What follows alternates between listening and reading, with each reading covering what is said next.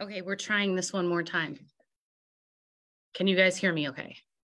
It sounds fine to me. With no echo. With no echo. Anyone?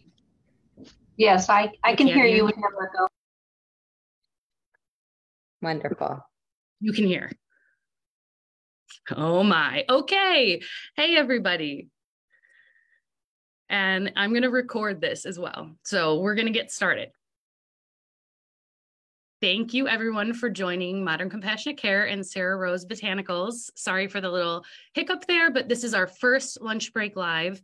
And we chose this topic because we work with caregivers very closely in our respective professions. They have an incredibly important role in our society, but they're often struggling with, financial responsibilities, emotional exhaustion, multiple people, needing them, and they often put themselves last. It's what, we see very often. And so we wanted to do this because caregivers, we see you. And as medical and health professionals, we also are caregivers. So we wanted to take the time to address this issue having to do with caregiver stress and burnout and how we can cultivate resilience and implement self-care strategies to try to address and prevent those signs of burnout that are so common in up to 60%.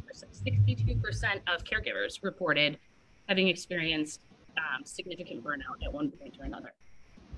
So let us first introduce ourselves. I'm Katie Sullivan. I am a family nurse practitioner and a medical cannabis specialist and one of the co-founders of Modern Compassionate Care. I'll pass you over to the other one. Hi, I am Ep.1. I am a licensed clinical professional counselor in Illinois, and I founded Modern Compassionate Care with Katie. And Sarah.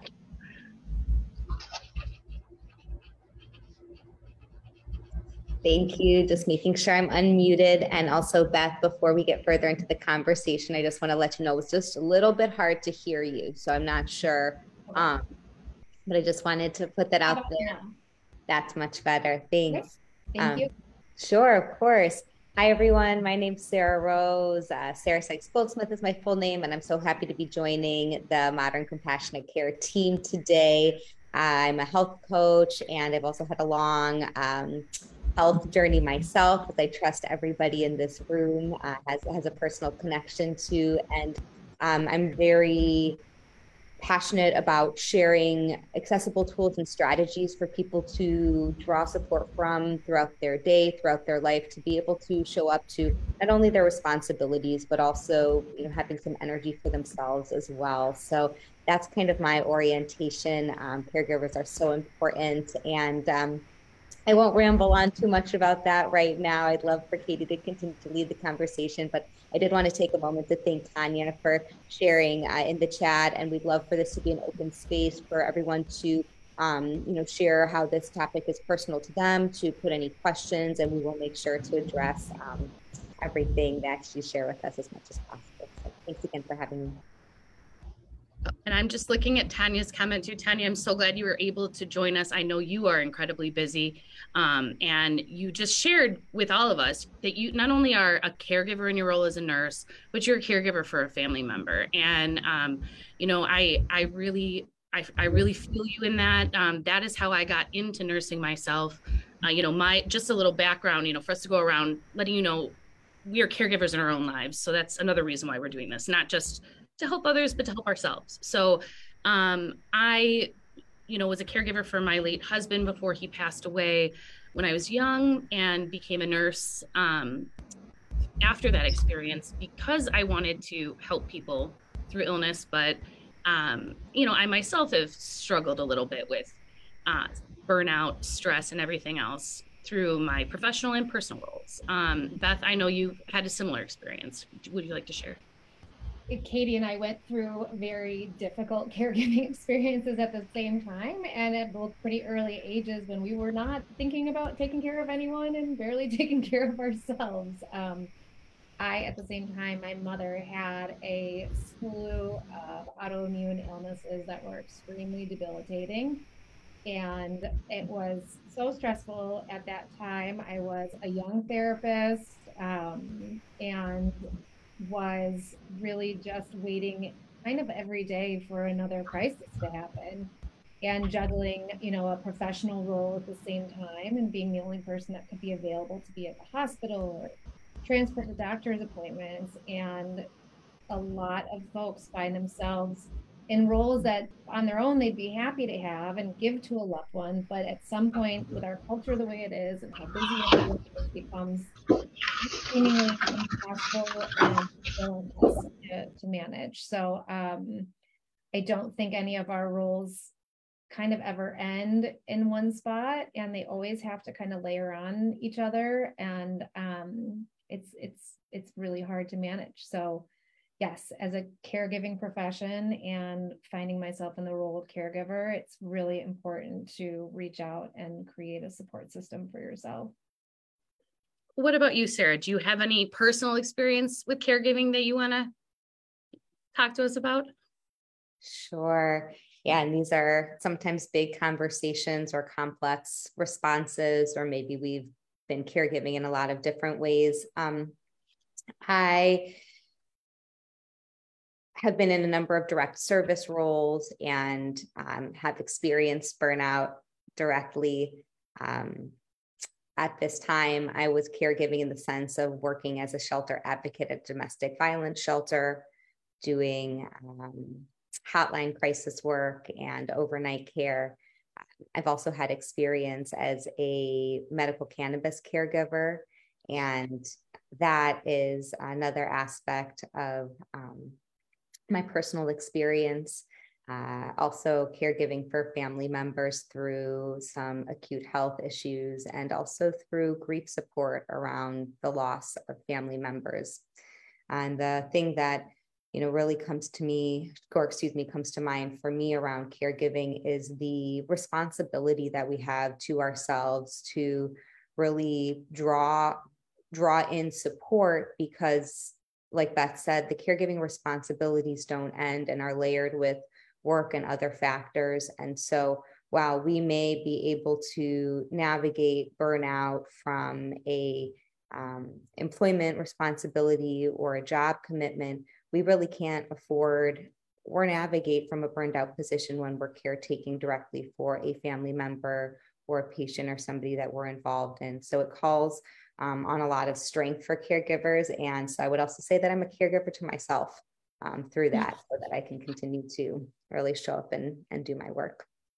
And that's where we always forget. Like even thinking about ourselves as being responsible for the role to ourselves. And I mean, that's kind of where I've failed in the past, and where I've failed, I really do feel like comes along with when I have seen signs that I am starting to get stressed and burnt out. I've responded incorrectly to those signs. And instead of giving myself rest, seeking support, I saw it as a sign that I needed to work harder. Something was wrong with me. There's feelings of guilt, shame that can occur when you have this role and you're starting to feel it strain on you. And so, I think the important thing is that we want people to identify this early so that they can take action. So I'm going to attempt again to share my screen. You guys can see I'm not the best at technology, but I think I can do this. I just wanted to put up some warning signs that we should just talk about as a, there is only a reminder. One way to learn. There's only one way to learn. Thank you. Try and to fail. Okay, here we go. Please work. Yes. Okay. So can y'all see this okay? Okay. How about this one? So this is, I'm putting us to the side. These are the signs of impending burnout. Okay. So these are this is an exhaustive list. So Beth, Sarah Rose, anyone in the chat, please feel free to add something else. This is what I've observed personally and professionally. Mood changes, you're starting to feel more stressed, more anxious, more down, feeling always tired and run down. Even if you get some sleep, you wake up feeling tired.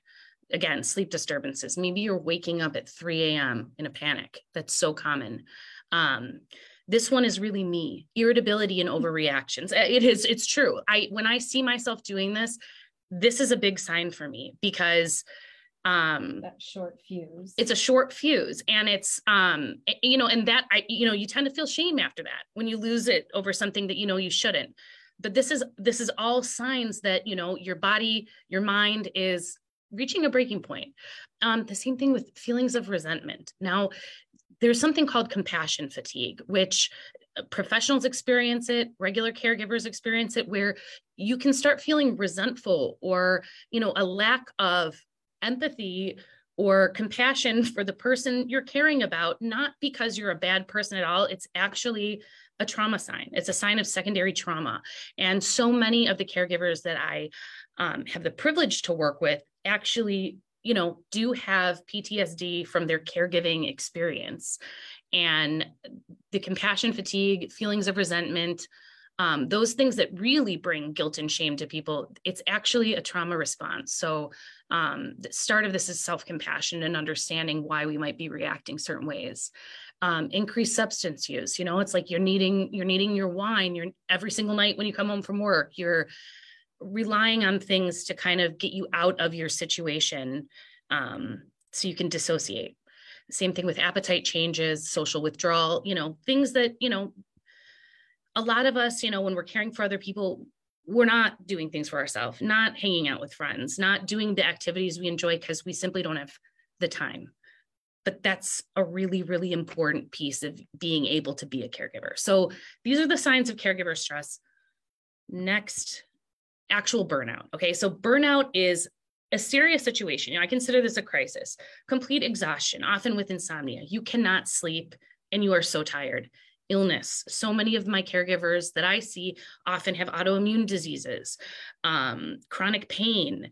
They just tend to get sick when something's going around. Their immune system is impacted. Inability to focus and relax.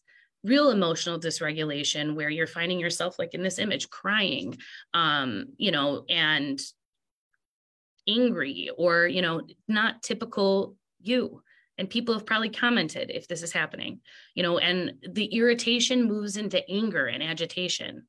You can have thoughts of self-harm or abuse. And this is sometimes where, neglect or abuse comes into play in a caregiving situation. And I mean, that is something that happens, and it is often a result of burnout. Feeling helpless or hopeless. The appetite changes have moved into weight changes. You've dropped a ton of weight, you're not eating. Or gain a ton of weight because you can't take care of yourself. Maybe things feel like they're always on the fly. Maybe it's a situation where food is coming into the house, because that's one way people do know how to help. And sometimes it's not so helpful after a while. Right. Cooking and preparing meals is time consuming. And if you're tired, sometimes like McDonald's is the easier option. That happens. These other ones, temperature dysregulation, that's again, something that I've experienced when I've been really, truly in burnout. And nausea is not the only thing, the GI symptoms, upset stomach, IBS, diarrhea, constipation, nausea, even vomiting can be signs of burnout. And then social isolation. You've really lost touch with a lot of people. And, we know this is hard. But these are the signs of burnout and stress. So Beth, Sarah Rose, I know I've been talking a lot. Do you have anything to add to this? I'd like to just take a minute to focus on the middle of the list, where we kind of are looking at like emotional dysregulation, anger, agitation, thoughts of abuse. I think it's the hardest for us to talk about and admit, especially when we are the type of person in our family or in our social life to be in a caretaker role, that when we do get to this extreme point of like needing to get help or not being able to manage it all, it's often because we've taken on a lot and we don't really see ourselves as someone who gets angry. We don't see ourselves as someone who's lashed out. We don't see ourselves as someone who would be abusive or snap on someone, especially someone who's vulnerable and relying on us for help. But the fact of the matter is it happens a lot, and we have to kind of be willing to admit that. And Katie's done a really good job of showing that. And I know you've worked really hard on that. That this is something that happens. As a parent, I can admit to feeling like overwhelmed by my child's behavior and responding out of really like not knowing what to do else and feeling like pushed to the limit. And that's shameful. And it's hard to admit that, especially, like I'm an advocate for child welfare, like helping parents to maintain safe environments for the kids, but I am capable of losing it too. And so I think it's just really like wanting to open a conversation where you feel really angry towards the person you're taking care of, even though they're so vulnerable, is really normal. And it is part of when you realize this is when you need to like, I also need to be taken care of. And this is a sign. And I just wanted to kind of make sure to help people face that and lessen the feelings of shame and recognize that our emotional reactions are signals and they can be gifts. And if we listen to them and work through what we need to give ourselves and what we need to be comfortable asking for, that's the only kind of way through a really painful, difficult experience. Totally. And seeing on this too, you being a mental health professional, like I said, I consider this to be a crisis. A lot of times people are coming and they're in burnout. What are the steps that they should take if someone is literally at the brink like this? They're unable to fulfill their duties as a caregiver. They're not able to take care of themselves. Where do they start? Well, that is a great question. I mean, looking towards like the end of the line, it really depends on the circumstance you're in. I'd actually like to start at the beginning of that kind of downward spiral in terms of like, I really have to focus on like, what are my beliefs about myself and the thoughts I have about situations and maybe the coping skills I have in a crisis that put me in a position of like, common thoughts I think that caregivers have, like, I'm the only one who can do this right. I'm the only one who can manage all these appointments. I'm the only one who can give dad what he needs. Joe goes, he's not going to ask the nurse the right questions. He's not going to, follow through in the right way. I have to be there 24/7 in case a doctor shows up on some ungodly early round. Things like this, these thoughts that we have, these belief systems about our own control and our own effectiveness, which is probably very high in most cases. And that's why we feel this way. But there's also like, what belief systems do I have about myself? Like if I ask for help, if I don't do a doctor's appointment, if I don't do something for the person relying on me, I'm being selfish. I have to be there. These messages we send to ourselves, and then we create all these behaviors around them, then that leads to burnout. Really what we're tasked to do is kind of look at the whole situation and find the small places where we can let help in. And I think that's a huge thing for caregivers, is not being able to access help, ask for help, and feel comfortable with that. And I think it's often before it's too late. And then a lot of times that resentment, anger, that, crisis point ends up occurring in some other area of our life. So of course, when you're in a crisis, you absolutely need to call on your support system. You absolutely need to access, other people that can help, and then have to let go a little bit of control. Things are not always going to get done perfectly. You're not always going to meet the needs of someone else 100% of the time. And sometimes that's actually good for the whole system. Sometimes when you take yourself out of it and other people have to step up, that is a really good lesson for, those around you. And sometimes you just have to make peace with the moment that, like, I'm in this crisis. There might not be anyone coming to help me, and I will have to give myself an opportunity to come up with another solution tomorrow.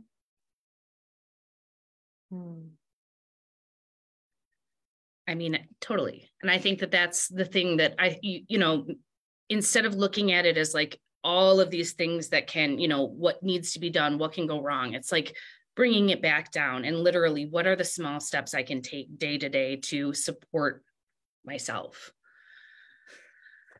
And, I think that's hard. Sarah. Yeah, go ahead, Sarah. Please tell us. Absolutely. I just wanted to build on all of that. And, I'm really appreciating all the different layers to this conversation around caregiving. And I just also wanted to take a moment to acknowledge that sometimes even having this conversation brings up a lot of feelings. It could just be feelings in the body. I know I was like, oh, I'm having some responses. So for everyone or anyone who's having stuff come up, or just even like noticing the intensity of having this conversation sometimes, just go on ahead and take a nice deep breath for yourself if you'd like to. And I wanted to mention kind of two things. This is maybe on the signs of stress leading up to burnout, but one of the things is that's coming to mind for me is just a shift in how you feel about things in your life. So maybe like something that you used to really enjoy, not enjoying it the same way, or even something that might have been a relaxation and again, pleasure, not really offering that same relief. So this could be something like that glass of wine, or that TV show, or that favorite snack, or whatever it is that maybe when things were kind of feeling in balance was really adding value for you. But when we start to notice having a different relationship to how we want to socialize, or things that we may have once been passionate about, that's a really good time to just notice that some things may be a little bit out of balance, because balance is enjoyment in your life is part of that balance. And that can, also just be another way to find your kind of orientation to how things are going as a caregiver. Are you still experiencing joy? And if you're not, that's reason enough to check in and start to reset. Another thing that I wanted to share is the way that some of this irritability loop and even sense of disconnection can really be compounded by hormones and the way that we may or may not be able to feed ourselves. And some of that can start to kind of take on an expression of its own. So when we're maybe feeling like we're not connecting to the people in our lives in a joy-based way anymore, or activities that we once did, and we're wondering what's wrong with us, a lot of it is just that we're physiologically out of balance.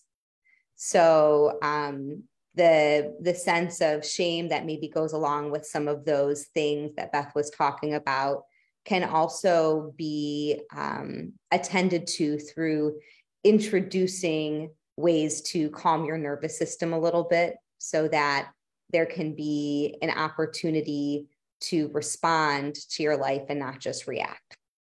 And when we're really firing on all levels, it can make it really hard to do that. And that's where sometimes some of those other aspects of ourselves that we feel really conflicted about or questionable towards can be expressed. So I guess I'm sharing that to also tie in this whole aspect of how does tending to and taking care of our nervous system in whatever ways, whether that's exercise or relaxation and rest, play a role in how we are responding to the stress in our lives, and then also the way that burnout manifests. Absolutely. So, okay, so we kind of talked about this a little bit. We touched this, but, how do you guys define self-care? And that's something like, please throw it in the comments too. This is hard because, sometimes to me, I'm like calling Starbucks self-care. Other times I'm wondering, is caffeine self-care? We were actually just reading about this on the internet, how caffeine can sometimes be an agent that helps us ignore our body's own cues. When we're too tired to work, when we are burnt out, we can use caffeine to break our own boundaries and keep going when maybe we should be paying attention and taking rest at that time. So, self-care, and, I was looking online actually for definitions. It's been defined so many ways, some very simple, some very academic. I often found, especially as a young mom, which, is just kind of typical self-care, but feels relentless. And, often people would suggest self-care in like going to sleep, taking a shower, basic needs, but also other things that were like you did alone. And it's like, I am alone with these kids constantly. Like being alone sounds like a punishment. It doesn't sound like self-care. It sounds like more isolation, like leaving your house and going off, like, what would be self-care would be being in my home without anyone else here. So it can be different. And I think a lot of times it gets trivialized, where self-care, like Sarah Rose was saying earlier, is recognizing yourself as someone who is responsible of taking care of yourself every day, and finding those practices and those things that, drinking enough water, preparing to eat the right foods, things that when you're in crisis feel really hard and fly out the window. But if you know your crisis is going to be sustained for a long time, structurally building in things that you're still making sure to meet some of those basic needs, and not turn it into a treat, but turn it into a daily practice. I really like thinking about, for my patients, we are always, like, what's, if we're talking about, our food intake, or if we're meditating, or all those things, it can feel a little shame-based, maybe, that like you're not doing enough. But I always like to think about things as just adding in as opposed to taking away.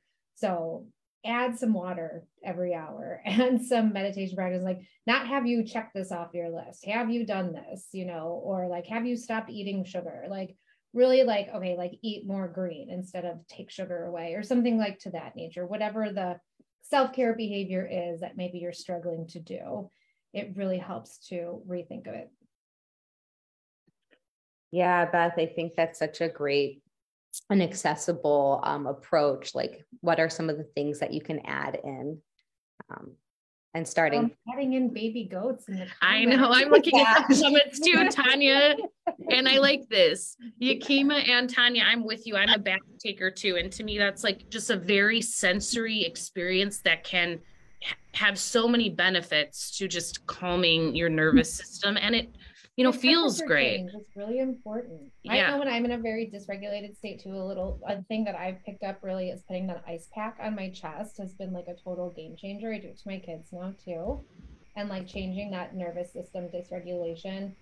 Sarah, I'm with you, like kind of discovering the polyvagal theory. I know we nerded out on that when we first met, but really kind of understanding your nervous system as being a part of that mind-body connection, and attending to those changes and recognizing them right away, instead of like hyperactively trying to just like read that cue as a go, go, go, and to do more, I think is really, really important for people to get in touch with.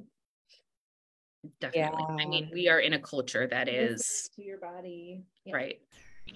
And we're praised for not listening to our body. We're praised for working beyond our true capacity, and caregivers especially are like, oh, these sainted caregivers, but really, is there a lot of support for them? You're a caregiver and you're in a difficult situation. You have a family member with a severe disability. A lot of times caregivers express to me that when they reach out to try to talk to people about this, they can't understand, and it makes other people uncomfortable because they are in a really hard situation. So, it's really difficult. It's really difficult, but at the same time, these simple things, just like you guys are saying, setting up some practices of self-care, building blocks can sometimes make a huge difference. And a lot of times, if we truly look at ourselves, that's where we're lacking. We are lacking at the basics. And, I don't know. Katie, can you talk a little bit about some of the caregivers you work with, in terms of you work with caregivers who are helping their loved ones use cannabis in a medicinal way? Can you talk a little bit about how caregivers could maybe incorporate that into their own experiences and meet their needs? Yeah, well, that's, because I love cannabis, guys, let me tell you, I do end up recommending this to a lot of the caregivers I work with, or they're already patients when they come to me. Like I mentioned before, a lot of these caregivers are under extreme amounts of chronic stress. They have traumatic stress from their role as a caregiver. They're often living with deep fears about what's happening with their loved one and a real lack of control.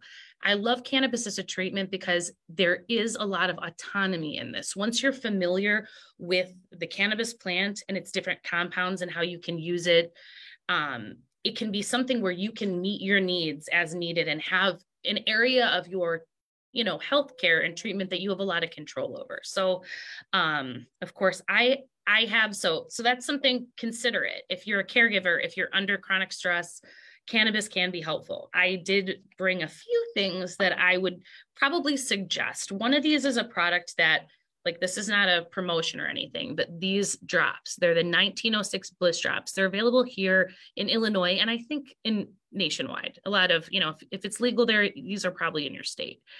This is something that it has, when we talk about cannabinoids or the properties in cannabis, THC is what causes the high, but it also is great for sleep. It's also great for mood elevation, muscle relaxation. The other compound that we hear about all the time is CBD. It's not intoxicating. It really does a lot to decrease inflammation, which is a driver in a lot of these stress and autoimmune conditions. It does a lot to increase GABA, the calming neurotransmitter in our brain, to help us relax.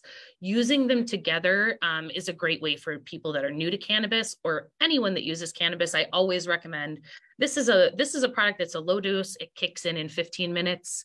It has 5 milligrams of each, and it's something, like I would suggest for a new person to help cope with the feelings of chronic stress. And it's not going to, get you off your rocker. It's just a really nice way to support your endocannabinoid system, and that's throughout our body and our nervous system and our immune cells. It's a great target for treating the effects of chronic stress. The other things I kind of recommend are, like, okay, you might not want to use THC. That's okay. CBD, these are one of my favorite things. My friend sells this at her store, Soul and Wellness. CBD tea, CBD honey. Make yourself a nice little cup of tea and sip on it. It is going to help support your nervous system. Additionally, same thing, more CBD. Try a tincture just daily. This will really, really help you if you're stressed, if you're having trouble sleeping, if you have digestive issues, anything. And all right, last product. You don't like THC, you're a cop. This doesn't have any THC in it, 0% THC. CBD, melatonin. Try it at night. That's something we carry as well at Modern Compassionate Care, the brand Sunny Skies. It's really nice. These are just, yeah, that's why people love them. These are like a cult classic with us. There's 0% THC, 25 milligrams of CBD, 3 milligrams of melatonin. It's a nice, non-invasive way to help you get to sleep at night. That's not going to make it so you can't wake up if you need to. Not going to leave you feeling hungover the next day. Incorporating something like this into your life, it will help you build nervous system resilience. So that's the end of my plug for cannabis related products. Sorry guys, but if you're interested, hit us up. This is something that has really benefited a ton of the caregivers that I work with. You'd be surprised how many have come back saying it's really, really made an impact in their life. And ability to start integrating self-care practices sometimes starts with regulating your nervous system. So what about this? Okay, so we talk about self-care, and this is kind of a segue into that maybe. Self-care gone wrong, when to call a professional. And Beth, do you want to talk a little bit about that? Like, when should a lot of these self-care, hey, you can do this on your own, everything like that, but when should you be seeking professional care? Yeah, I think, again, back to our discussion about things that are considered self-care. I think a lot of times people, you see it all the time, like self-care with your glass of wine, self-care in terms of dieting, self-care in terms of exercise. And as a mental health counselor, there's a lot of opportunity to see when good habits can take over and start to impede, your daily life, or maybe continue to become a source of stress. So if you're drinking too much, if you're relying on wine, that will also lead to not being able to get to sleep as well. That feeling of stress can often cause an inability to eat. And that can also, for someone who's into, dieting and maybe can take that to an extreme, that can kind of put you in a position to now be kind of experiencing some eating disorder like symptoms. So I think that calling a professional is when you are vacillating from these experiences of of taking care of yourself to experiencing those extreme levels of burnout, and finding it almost impossible to dysregulate or to regulate yourself like on a regular basis. I also think that if you are experiencing associated with your caregiving, like a chronic level of stress, of hypervigilance, of waiting for the next thing to drop, and knowing that like it is a constant like feeling of loss of control, it is time to get some support. And that support can come in so many ways. I really encourage people these days. There are so many different types of practitioners and therapists. There are people that come from different models and have different trainings. You really can seek out something that you need in this moment. I don't think that every therapist is for every season of life. Sometimes you need like coaching from someone who understands what it's like to have someone who is dying of cancer in your life that you care about, and working through managing that stress and managing that grief and kind of finding your way through. That's maybe not the time in your life to map out your internal family systems model and unburden your, typical reactions to things. That might be another time in your life. So I think like looking at the plethora of different professionals around is really important. I know Katie provides, even though she's not a therapist, that her services, when she is talking to caregivers or patients about what their experience has been like in the medical community and managing chronic pain and kind of getting like a lot of tests, closed doors, and shrugged shoulders, is really a painful experience for so many patients and their family, that having like a trained nurse practitioner who believes in alternative options available and that it should be patient led and focused and experienced is really, really curative and healing. So therapy doesn't always have to come, not to like unplug myself, it doesn't always have to be done in the chair in that way. But at the same time, telehealth is widely available. It is easier than ever for me to connect with clients and patients, and really coming into it knowing that you need this particular support can really help you, get it. You need to be able to ask for what you need and assess that, and not be afraid to kind of go find it and invest in yourself, and taking those small increments of time, when you can, to take care of yourself is, those, again, adding those small habits in can hopefully build that resiliency, so you have the capacity to regulate yourself when things get, when the stuff gets thick. Totally. And, when I thinking about that too, like Beth and I, we see clients, we have a lot of advice for them sometimes. And it's amazing to be able to, give people, sit down with them, talk, have advice. But a lot of times people need day-to-day help implementing these self-care strategies into their life. And I really think that's where Sarah Rose comes in with what you do. Can you just tell us a little bit about like, who are the, perfect people to seek you out for help, and how can you be a support to caregivers or people that are trying to implement self-care into their lives? Sure. Yeah. Thanks for asking that. And I will absolutely share a bit about my practice, and also just want to say that I think these practices are all really complementary. And while there may be some acute times to seek out a caregiver, it's always a good time, not a caregiver, a professional. It's always a good time to have resources on hand. And then maybe, like Beth was saying, finding your fit. It may be therapy, or it may be introducing a medicinal or herbal product, or, some physical therapy, or talking to somebody like me. And so I really offer support in integrating the practices that you've identified, or that I work with you to help identify, that would support you, and then really carving out strategies and ways to protect the time to do it, and offering some care and self-care tools and practices around any disconnect that's coming up between knowing what may be supportive to you and feeling like you deserve to do it, or being able to actually do it for whatever reason. I was having a conversation earlier today with somebody around caregiving, and how there can also be some codependency there.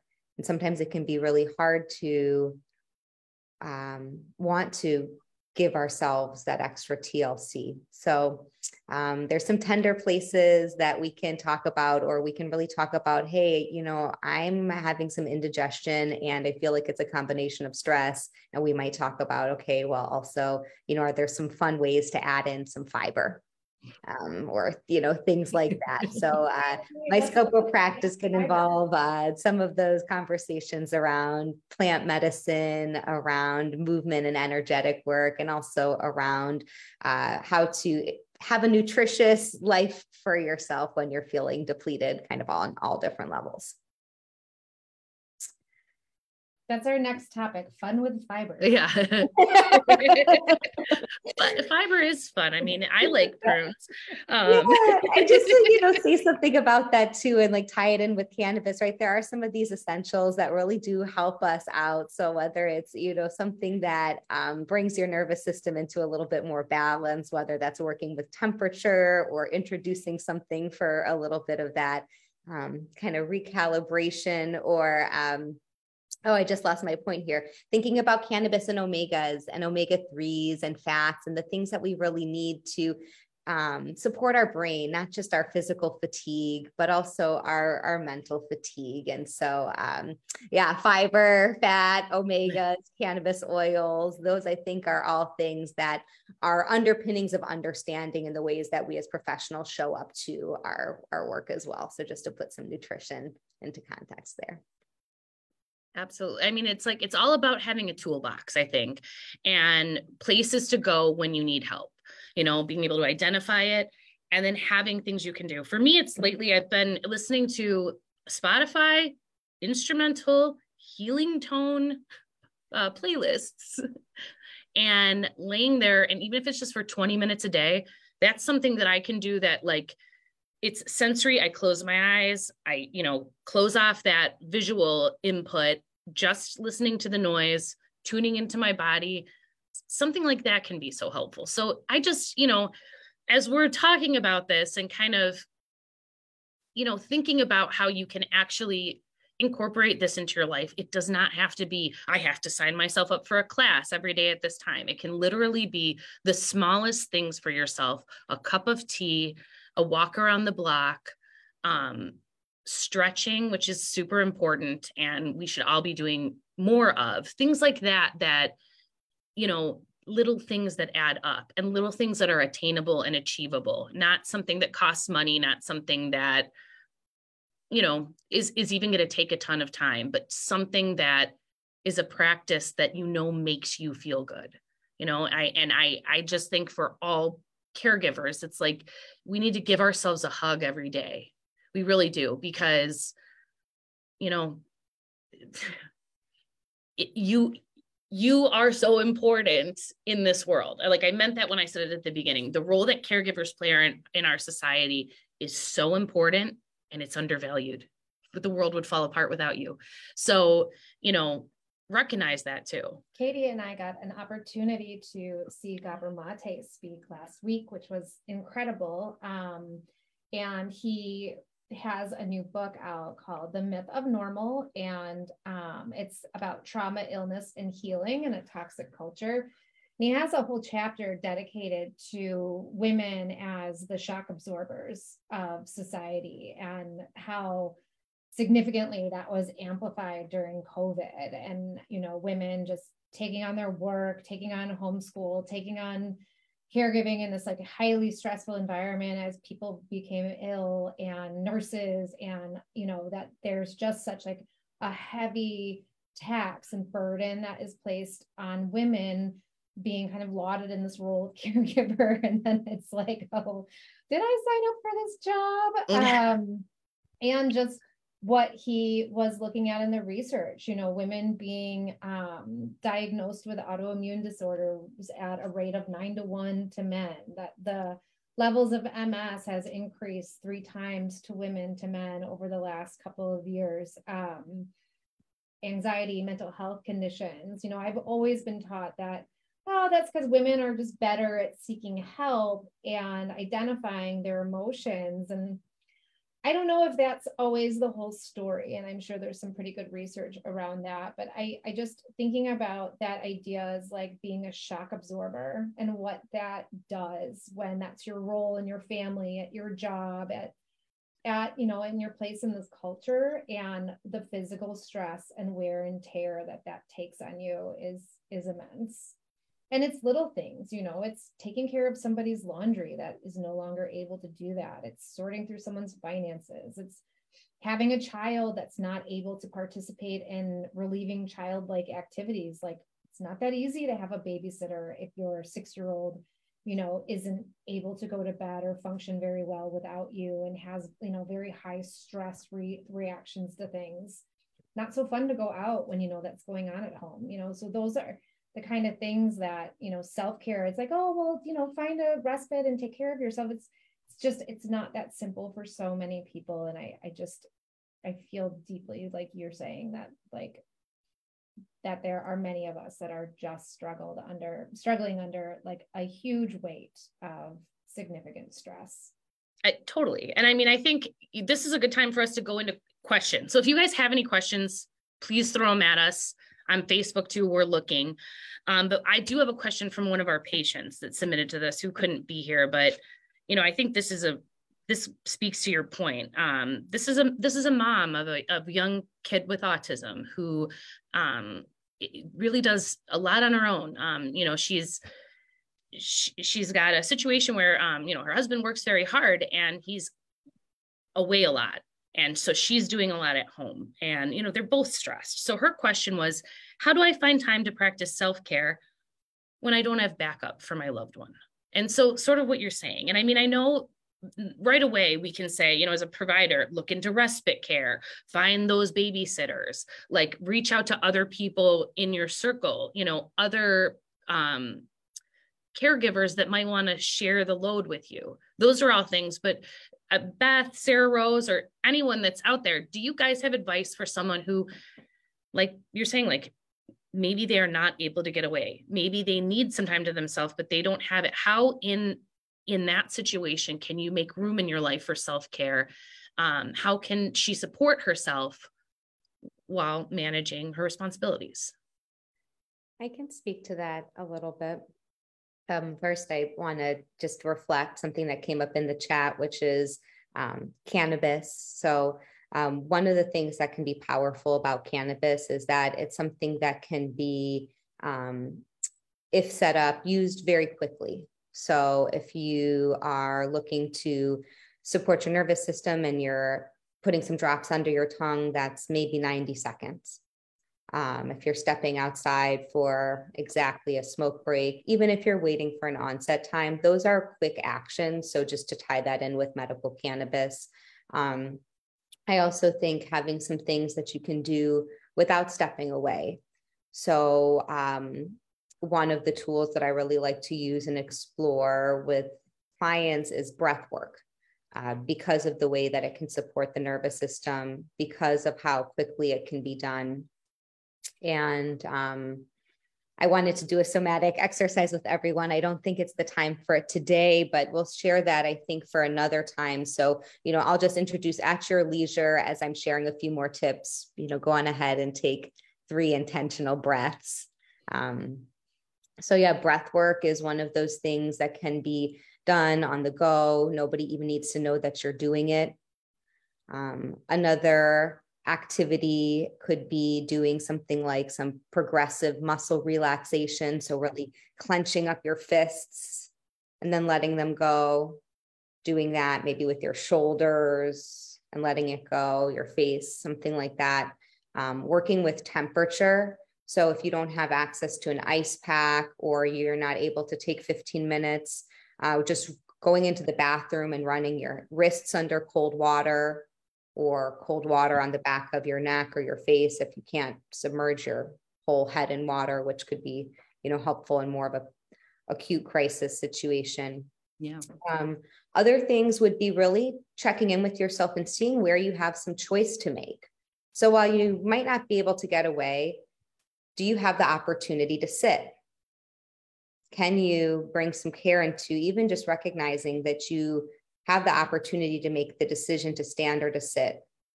And then maybe making that choice, and this could be one of the things you add in, to sit more frequently, just to take a little bit of pressure off of your feet. If you're with somebody who's resting or you do have some downtime, maybe using that for downtime for yourself. So again, something like elevating your feet, even just elevating your feet for 5 or 10 minutes can make a huge difference. But you know what, if you don't have 5 or 10, maybe you only have 2. Sometimes, and it really just, depends. So if we were working together, we would do a deeper dive on maybe what's that like 5, strategy toolkit where you can do things really quickly. But those are some things that I think can be nice to do. And then also we mentioned hydration. So even something as simple as carrying a water bottle, which does involve a little bit of a prep at the beginning of the day, but then simply the mindfulness of keeping it close by can also make a huge difference, because while it seems like, very basic, there's so many times that people might realize they didn't have a glass of water in the morning and now it's 2 p.m. and they haven't had anything to drink. And most of our body is water. So also just remembering that we need fuel and we need rest, and keeping that in mind and using that as a way to make little decisions throughout the day. I love that. Those are all such good examples. And you're right. They're simple things, but they are powerful things. So, I think that's great. And I know we're getting to the end here right now. So let's wrap up. I'm going to share my screen again, just to let you guys know where you can find us. So when your picture pops up, ladies, give a little closeout of your services. Hang on. Let me see if I can do this again. And as you're transitioning that, I also just wanted to reflect back to Tanya as, thinking about exploring the medical cannabis program. You've got, sounds like, some resources with where you're already situated, and you've got us as resources. So if that's coming up for your family, this is something you can explore. And even if it's not the road you decide to go, there can be some empowerment in just having more information. 100%. Tanya, I already DM'd you. Please feel free, call me. Let's talk. And okay, thank you. Beth? Again, I am Beth. I have a license as a clinical counselor. I have a lot of experience with families, adoption, caregiving, pregnancy, parenting, both myself and with my clients. I absolutely love to work with clients that have been really trying to figure out kind of the root causes of what disorders or symptoms end up looking like, and really getting down beneath all of that to find some relief and better relations in their own journeys. And I am easy to find here at Modern Compassionate Care. You can shoot me an email. You can schedule a free consultation. I also strongly suggest always trying to have a free consultation with a new therapist. It's so much energy to find someone. And the most curative thing we know about therapy is that if you connect with your therapist and you trust them and you feel accepted by them, it sort of doesn't matter what they practice or how. That relationship is key. So truly only put yourself through therapy if you really are kind of enjoying that relationship and feel good about it. So I strongly recommend when you do seek out therapy, you find a way to get a consultation first. You don't need to give everyone your whole life story and trauma history to decide, you don't want to date, or get married. Absolutely. And okay, I'll switch up. Same here. I am a family nurse practitioner. I'm a medical cannabis specialist. I work here at Modern Compassionate Care with Beth. So I see people to get evaluated and certified for the medical cannabis program. I provide consultations for medical cannabis patients who need, more guidance, more support, dosing regimens, and I provide collaborative care. So, with your medical team, if you're dealing with cancer, I'm happy to jump right in there and join the team advocate for you as, your medical cannabis provider. So, but if you're just interested, if you just have some questions, you're not sure yet, same thing, please give us a call. I'm happy to just talk to you, give you a little information about the program, what it is, and answer any questions you might have. You don't have to make an appointment to just ask some questions. So that's me. Find me there. You can book with me right on our website or give us a call, and I can schedule you in manually. And here's Sarah.